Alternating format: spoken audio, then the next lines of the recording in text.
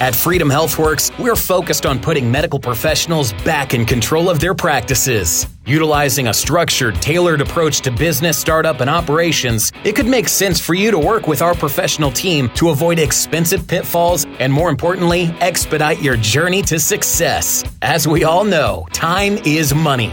If you're involved in the practice of medicine and desire to practice free of headaches and constraints, reach out for a no-obligation consultative conversation.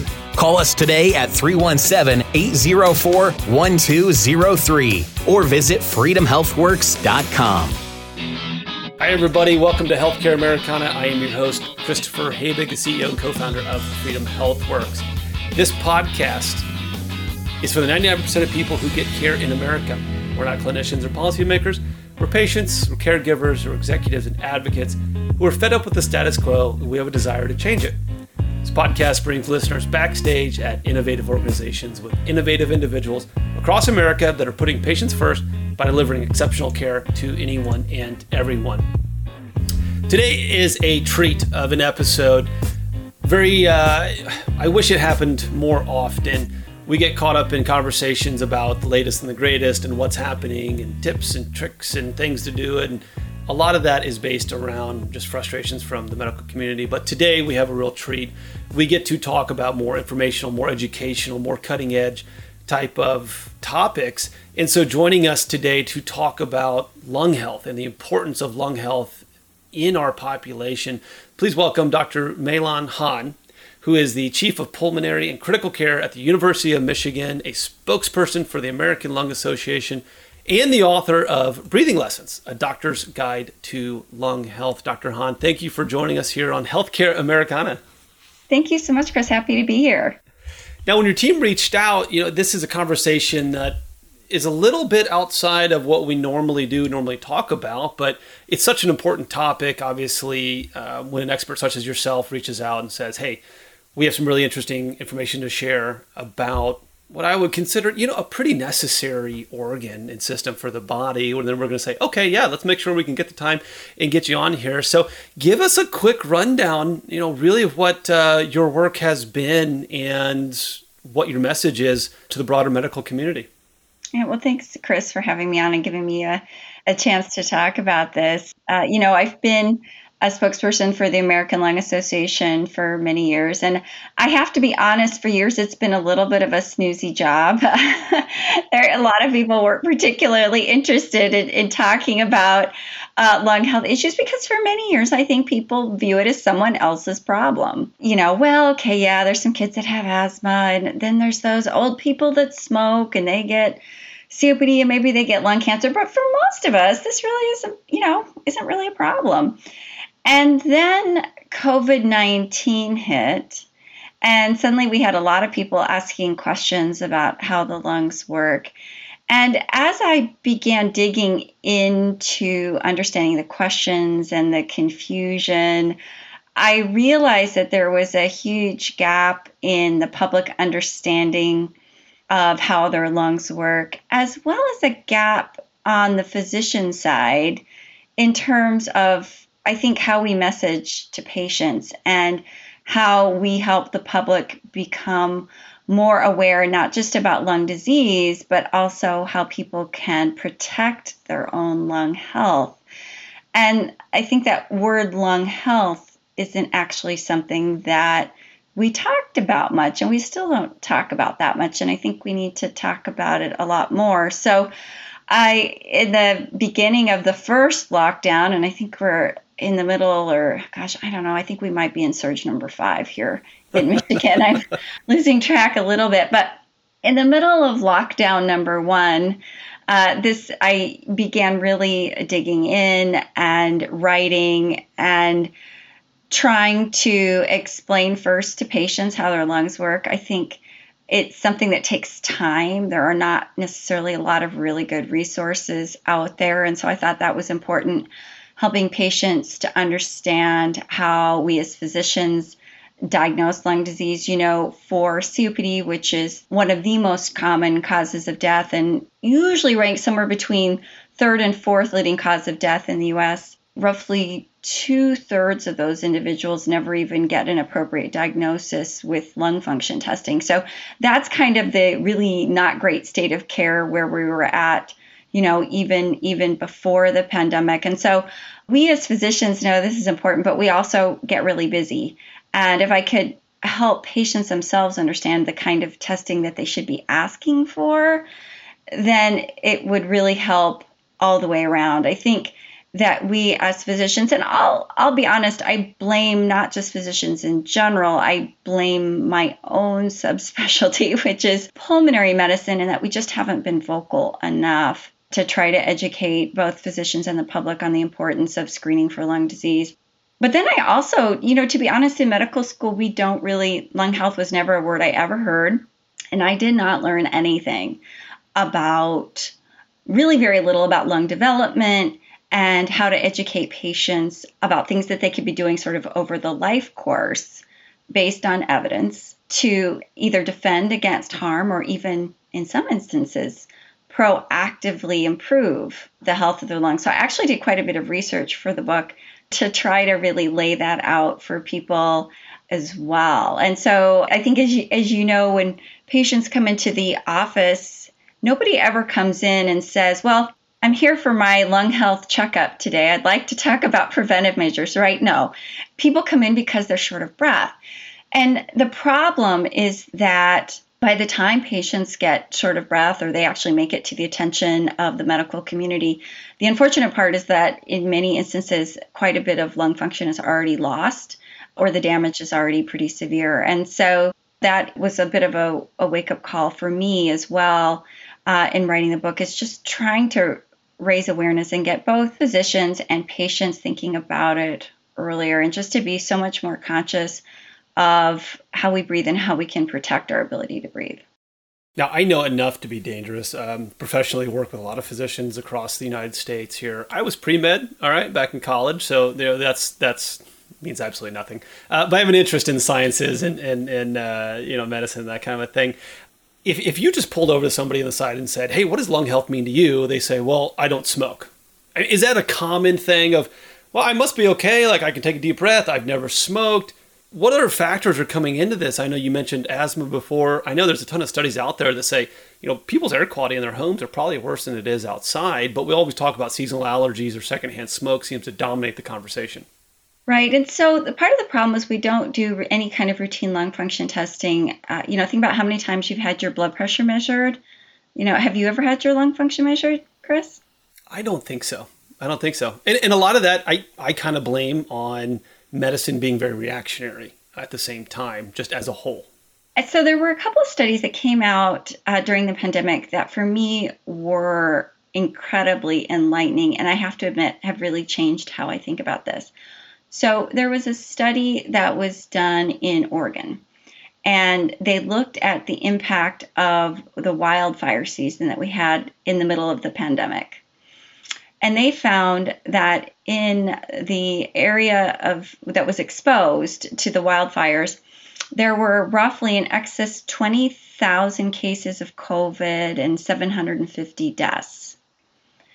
And what that suggests to me is I bet you almost none of those people realized that exposure resulted in lung injury that may not have actually hit their radar. Right? We don't even have a name for that kind of disease, right? It's just there's some micro lung injury, lung inflammation that happened that then increased their vulnerability for contracting and suffering severe illness from a respiratory virus that happened to be going around at the same time. There was another study that came out of the University of Michigan where they looked at patients that had biopsies to try to understand what had happened after they had COVID. So they had very severe COVID and significant lung abnormalities. The interesting thing is that some of those patients just happened to have CT scans before they ever contracted COVID. And they found a portion of them actually had lung inflammation, some hazy appearance on the CT scan, and never knew it. And so I actually think that some of the huge variability that we've seen with respect to why some people seem to have very mild symptoms from COVID and other people are in the hospital relates to pre-existing lung disease or lung injury that people were never aware that they had in the first place. So I think that the spectrum of where people are at any given time is probably far greater than any of us realized. And one of the things I want to help people to understand is that this is not someone else's problem. This is our problem. So there was another study that actually came out a few years before the pandemic. And again, they looked at COPD, which is, again, a very common chronic lung condition. But this is the fascinating thing. I'm going to bet that almost every physician listening to this podcast thinks they know how COPD occurs, which is the mantra we've been taught for years is, well, you started smoking and, you accelerated your loss of lung function in adulthood and end of story, that's how you got COPD. But this study actually showed that roughly half of, they went back, because the thing is, again, we don't get lung function testing on a routine basis. So they went back to some studies that had done it just because it was part of a study, and they had followed people over very long periods of time, including pediatric populations. And what they found was roughly half of the individuals who developed COPD did not actually have accelerated lung function decline in adulthood, regardless of whether they smoked or not. The real problem was they never hit peak lung function in the first place. We hit peak lung function in our mid-20s usually. Lungs are still growing into young adulthood.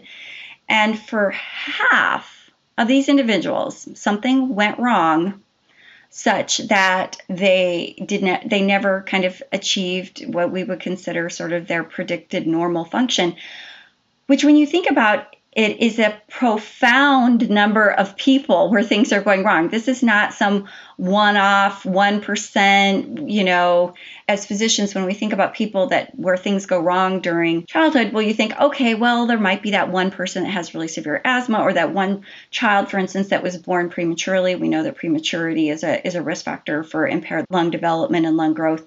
But this is large swaths of the patient population that are being affected. And so for the book, I began thinking about all of the things that can go wrong, either when we're in utero and the lungs are actually developing, whether that's nicotine or air pollution exposure or infections that moms have, prematurity and all the, my son was born premature. We have so many more technologies that can now help deliver babies earlier.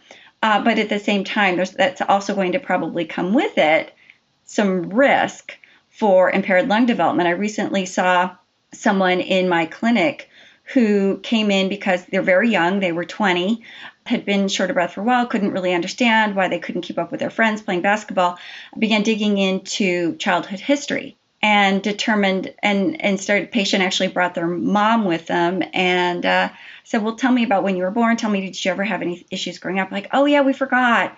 Born prematurely, first year of life, had tons of respiratory issues. And I'm fairly certain in looking back through the chart that this individual did have severe lung injury from being born prematurely and then just got lost to follow-up for 20 years. No one really did much past the age of 7, and now they've got severe issues. So one of my goals is to try to flip that conversation and really help us understand that all of us are at risk and that this is something we all need to be aware of and be talking about. We're talking today with Dr. Maylon Han out of the University of Michigan. You kind of beat me to that because I was going to ask, when somebody is developing into their 20s and we hear kind of the same thing with brain development, that it just doesn't stop once you turn 18 and you're considered, a legal adult. There's a lot of different things that happen. So are you seeing more environmental or more kind of genetic issues for lack of, I guess, mature development, full-term development for lungs? As with everything, I think it's a combination. We're beginning to learn more about lung structure, and that certain lung structures or certain ways that the lung can develop are definitely genetically influenced that are going to make people more predisposed, say, to inhalational injuries. So there's certainly, other people, for whatever reason, much more addicted to nicotine. It's genetic. It's pre-programmed. There was no way they were ever going to be able to quit. And so they're also at genetically increased risk for things. But then there's also a huge environmental component. It's respiratory infections in childhood, where hopefully we can stave that off with vaccines. There are obviously sources of indoor and outdoor air pollution when we're growing up. Now, unfortunately, we have this new sort of unknown vaping and electronic nicotine use on top of the conventional cigarettes we were already dealing with, but even more so in youth, rise in, marijuana, smoked marijuana, where we don't really fully, I think, understand the long-term consequences. And then, as we move into adulthood, we're, I think, getting better and better clarity on occupational exposures. And it's not just, when we think about occupational lung disease, people think, oh, well, it's the coal miners. It's something obvious. It's not always that obvious. There's nail technicians and hairdressers and sanitation workers and people, doing cleaning work and being exposed to harmful chemicals. All those people are potentially at increased risk for lung injury. I'm curious, because you mentioned multiple times, hey, we're still learning about this. We're still learning about this. Do you feel that kind of this field has lagged behind other major kind of sectors of medicine, major areas of research? Absolutely, it's lagged behind. Well, why? I mean, it's so important, right? I mean, to me, like, I don't mean to be kind of light and kind of laugh about this, but when you're walking up the stairs and you're short of breath, you think, wow, I mean, I'm out of shape, but there's other factors in there. So my point is, like, it's such a tangible aspect of daily life. When I said earlier that so much of medicine, the practice of medicine, is reactionary. Being short of breath is something that you can feel, you can touch, right? It's not just something happening under the surface that will present itself in a couple of years. Like, it's tangible, it's active, right? Yeah. So I actually spent quite some time. The whole last chapter of the book I wrote is actually dedicated to me trying to figure out why we're at where we're at now. And so it's kind of interesting. It's this really long saga, and it goes all the way back to the guy that invented the sort of predecessor to the modern day spirometer, how we measure breathing tests. He actually was both a physician as well as sort of an actuary for a life insurance company. And he actually figured out that lung function predicted lifespan. And he knew this a long time ago. He was a life insurance? But all right, you got my attention. But the machine was kind of large and clunky, and it just never got adopted widely by the medical community. He died under mysterious circumstances in Fiji. and whereas the stethoscope and blood pressure, so I'm going to compare it to the evolution of our understanding about heart disease, for instance, what physicians really were early adopters with the blood pressure cuff, particularly when it got combined with the stethoscope, because it allowed them to measure both systolic and diastolic blood pressure. But honestly, this is going to sound really funny, it made them look cool. So in the early 1900s, they felt like it was something that would help distinguish their skill set from anybody else. So they could easily be carried into their doctor bag. They'd carry it into someone's home. They'd whip it out. It could show, like, look how facile I am with this. I'm worth the money you're paying me for this, right? And they just started doing it. And then we ultimately got a lot of measurements. And then over time, we finally put two and two together. And then there were large investments into heart health. We had the Framingham study, which many people are familiar with. And when we started following large populations over time and just collecting blood pressure measurements and cholesterol and things like that, then over time we put two and two together. Oh my God, high blood pressure means more strokes, more heart attacks. We actually need to, we had that kind of information, but we've never made that kind of investment in lung disease. For one thing, physicians weren't really excited about doing spirometry. When you mentioned that spirometry never really caught on, and you gave us a great example of stethoscopes coming up and kind of the aura of that community physician in the little black bag and making house calls, I could see where those early spirometers were difficult to carry around. But why has that kind of, bias persisted? Well, the funny thing is also that pulmonologists are to blame as well. So think about how you do blood pressure measurements, right? Anybody can do them. And do we always do it the way we're supposed to, right? So in theory, you would have a patient sit in a quiet room for 10 to 15 minutes. And you might actually, like if we're going to do blood pressure for a clinical trial, you actually have to get a measure multiple times. And you average that measure to try to get the most accurate measure. We never do that in clinical practice. But having said that, for spirometry, Pulmonologists who set the standards for how it's done have held spirometry to extremely strict standards. It has to be done by, a trained technician. They have to do, every maneuver has to be repeated multiple times, and only if the measure is repeatable do we take it. That's why a lot of doctors don't feel comfortable doing it in their office. It's moved into these specialized spirometry labs. And so unfortunately, I think perfection has become the enemy of good.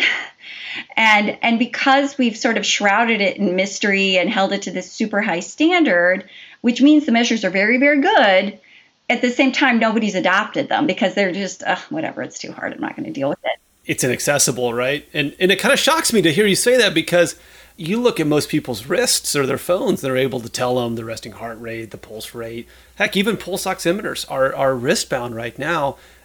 Any kind of advancement in technology that's wearable, that's accessible, that you're seeing is actually effective in getting us to the point where it's like, oh, okay, this is actually going to be beneficial rather than just noise getting in the way? Well, I think the first thing is probably just pulse oximetry, right? A lot more people are measuring their oxygen levels than they were prior to the pandemic. And I think, there's more and more wearables that are now including a pulse ox measurement as part of that.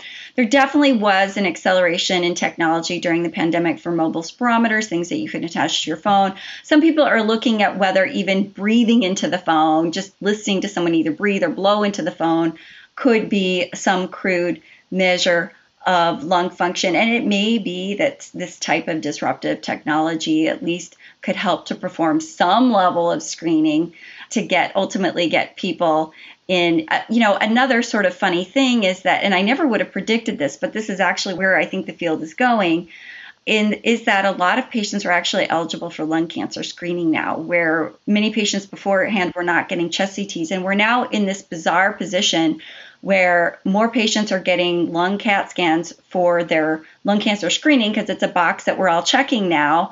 More people are getting that than are getting screened for lung disease with breathing tests or with questionnaires. And so now at the University of Michigan, for instance, I'm just starting in on this project where we're going back through the data, and I'm looking at over 8,000 lung cancer screening CT scans, and we have some algorithms I can apply to try to figure out how many of those people, based on abnormalities on the CT scans, probably have COPD.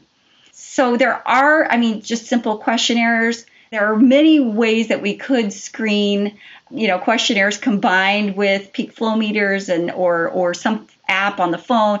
I think we're getting there. We just have not hit sort of one standardized best practice way of doing it. And so I think in the meantime, the onus is really on us as physicians to just really ask about those risk factors: prematurity, episodes of repeated respiratory infections, frequent episodes of asthma. You get really knocked out every time you get a cold.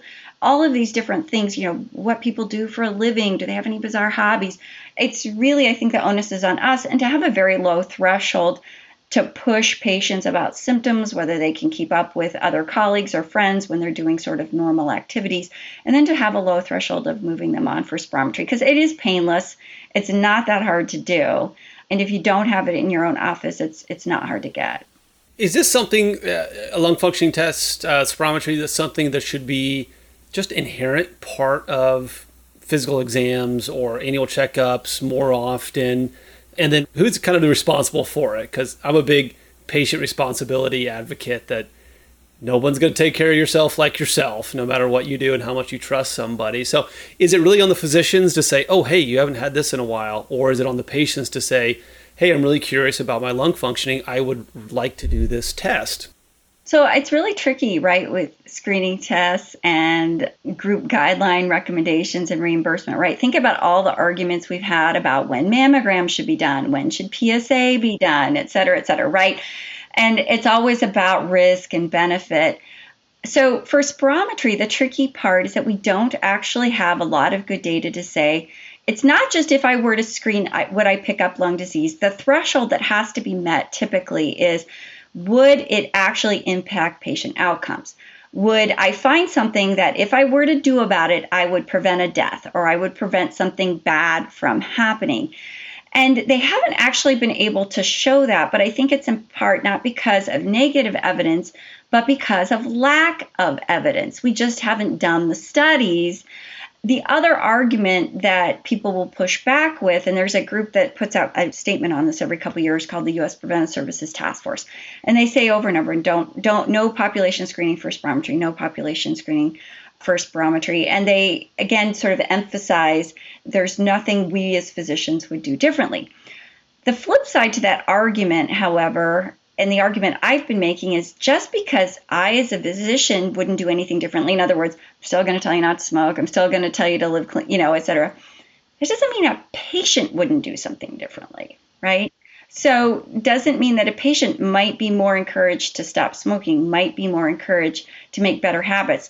This young person I recently saw in my office, on top of their prematurity of birth and the sort of trauma that happened early in life, also smoked and vaped. I bet he and his family would have had a lot more serious discussions about the potential harms of that particular behavior had they known his lung function was already sort of half of what it should have been starting out adulthood. So I'm not convinced. The problem is we don't necessarily have the data, but I'm not convinced that taking this message to the people wouldn't make a difference. So in some ways, yes, the physicians need to be better, but I do agree that in some ways, because of where we're at with the evidence, this really has to go back to the patient on a certain level to think about their risk factors, think about what they're being exposed to, think about their symptoms and how they feel like they're functioning, and then to really push physicians, because if there is something that clearly is a concern, then I think screening with spirometry really is well-founded. What struck me about that, and in our world we call them come to Jesus talks, right? If you're saying like, look, your lung capacity is half of what it should be at your age. You mentioned earlier marijuana legalization across the states. Really don't know the impact from the lung health side of that. Vaping is something that we're seeing in middle schools and high schools, and kids think it's harmless, right? And so the biggest, brightest burning question that I see in medicine is, how do I get a patient to listen to me? And so much of that is patient responsibility, right? And you see a lot of crazy stuff with billing, and I don't even want to go down that road of how you measure quality metrics and readmissions and that kind of stuff. But physicians sort of say, well, I told this person to stop smoking and they won't, so what do I do? What you just said seems like, hey, that's a little arrow in your quiver to say, here's what your spirometry test was, here's what your lung capacity is, here's what it should be. Is this real enough? Is this going to hit you between the eyes to have you change your habits? So that's a really good question, whether having that spirometry measurement would actually impact patient behaviors. To my knowledge, there actually was one study that was actually done on this. And the interesting thing is that it really didn't matter whether the patient's spirometry numbers were impaired or not. What mattered was whether the physician had a conversation with the patient where they actually explained the lung function numbers in terms of lung age. So you have the lungs of a 70-year-old, you have the lungs of an 80-year-old, or it could have even been you have lungs that are appropriate for your age, but apparently explaining it in that way really made the message hit home for patients. And so I do think, and that again is part of writing the book, when we message with patients, everyone responds to something a little bit differently. And so I do think the onus is on us as providers to try to figure out how to craft that message in a way that the patients hopefully will respond to and that it will resonate with them. But the data would suggest that when we really try to frame the data and the concept in a way that really personalizes it in terms of, you've got the lungs of an 80-year-old, that really does help to resonate with patients. So I do actually have some hope that if we came back to patients with that kind of information, it really could make a difference. I love that, relating it back to something that is real.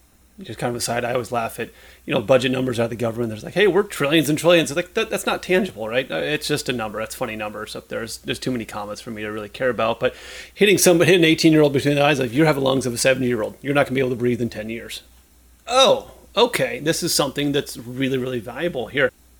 Once again, talking to Dr. Mahlon Han from University of Michigan, Chief Pulmonary Critical Care, author of Breathing Lessons, A Doctor's Guide to Lung Health. Dr. Han, last question for you here. Anybody looking to learn more information about your book, about your work, what's the best place to find it, and who do you believe should be reading it? Well, thanks for asking. So you can find more information about me and my book, as well as all my social media channels, at drmaylonhan.com, my website. So that's certainly one place to start. The book can be found pretty much at every major retailer here in the United States, as well as overseas. And I think that the message, honestly, is for everybody. Not everyone's going to want to read every single section. I get that.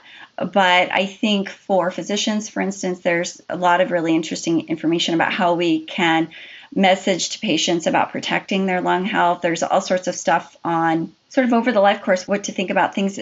For instance, running a gas stove or wood burning fire in the home and the risk that that imposes. There's all sorts of practical things. Exercise actually can help to preserve lung function over time. So there's a lot of just kind of really practical information in there, as well as obviously for patients, whether you're just a mom and you want to, help raise healthy kids, or you actually have lung disease yourself and you're trying to understand, well, how do I best advocate for myself? What kind of test should I be looking for? Or I don't even understand how to interpret this test that they did. So I really think that there's a little bit of information in there for everybody.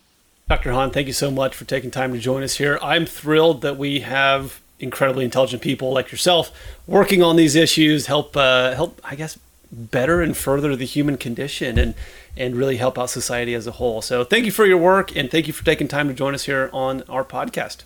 Well, thank you so much for having me. I had a great time. Thank you.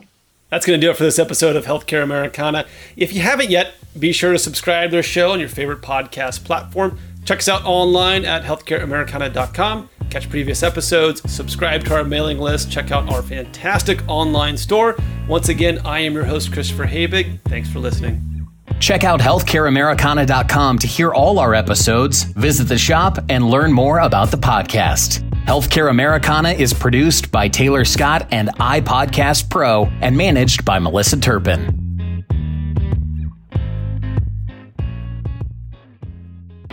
Healthcare Americana is brought to you by Freedom HealthWorks and Freedom Doc. If you've been struggling to get the care you need and the access you want, it's time to join your local Freedom Doc. Visit freedomdoc.care to find the practice location nearest you. Whether you're a patient, employer, or physician, the Free Market Medical Association can facilitate and assist you in your free market healthcare journey. The foundation of our association is built upon 3 pillars: price, value, and equality, with complete transparency in everything we do. Our goal is simple: match willing buyers with willing sellers of valuable healthcare services. Join us and help accelerate the growth of the free market healthcare revolution. For more information on the Free Market Medical Association, visit fmma.org. Hi again, everyone. This is Chris. At Healthcare Americana, we're always on the lookout for great stories to tell in the healthcare industry, and we'd like to hear yours. Check out healthcareamericana.com and send us your ideas for episodes, or if you'd like to be a guest. Thanks again for listening. Hope you enjoy it.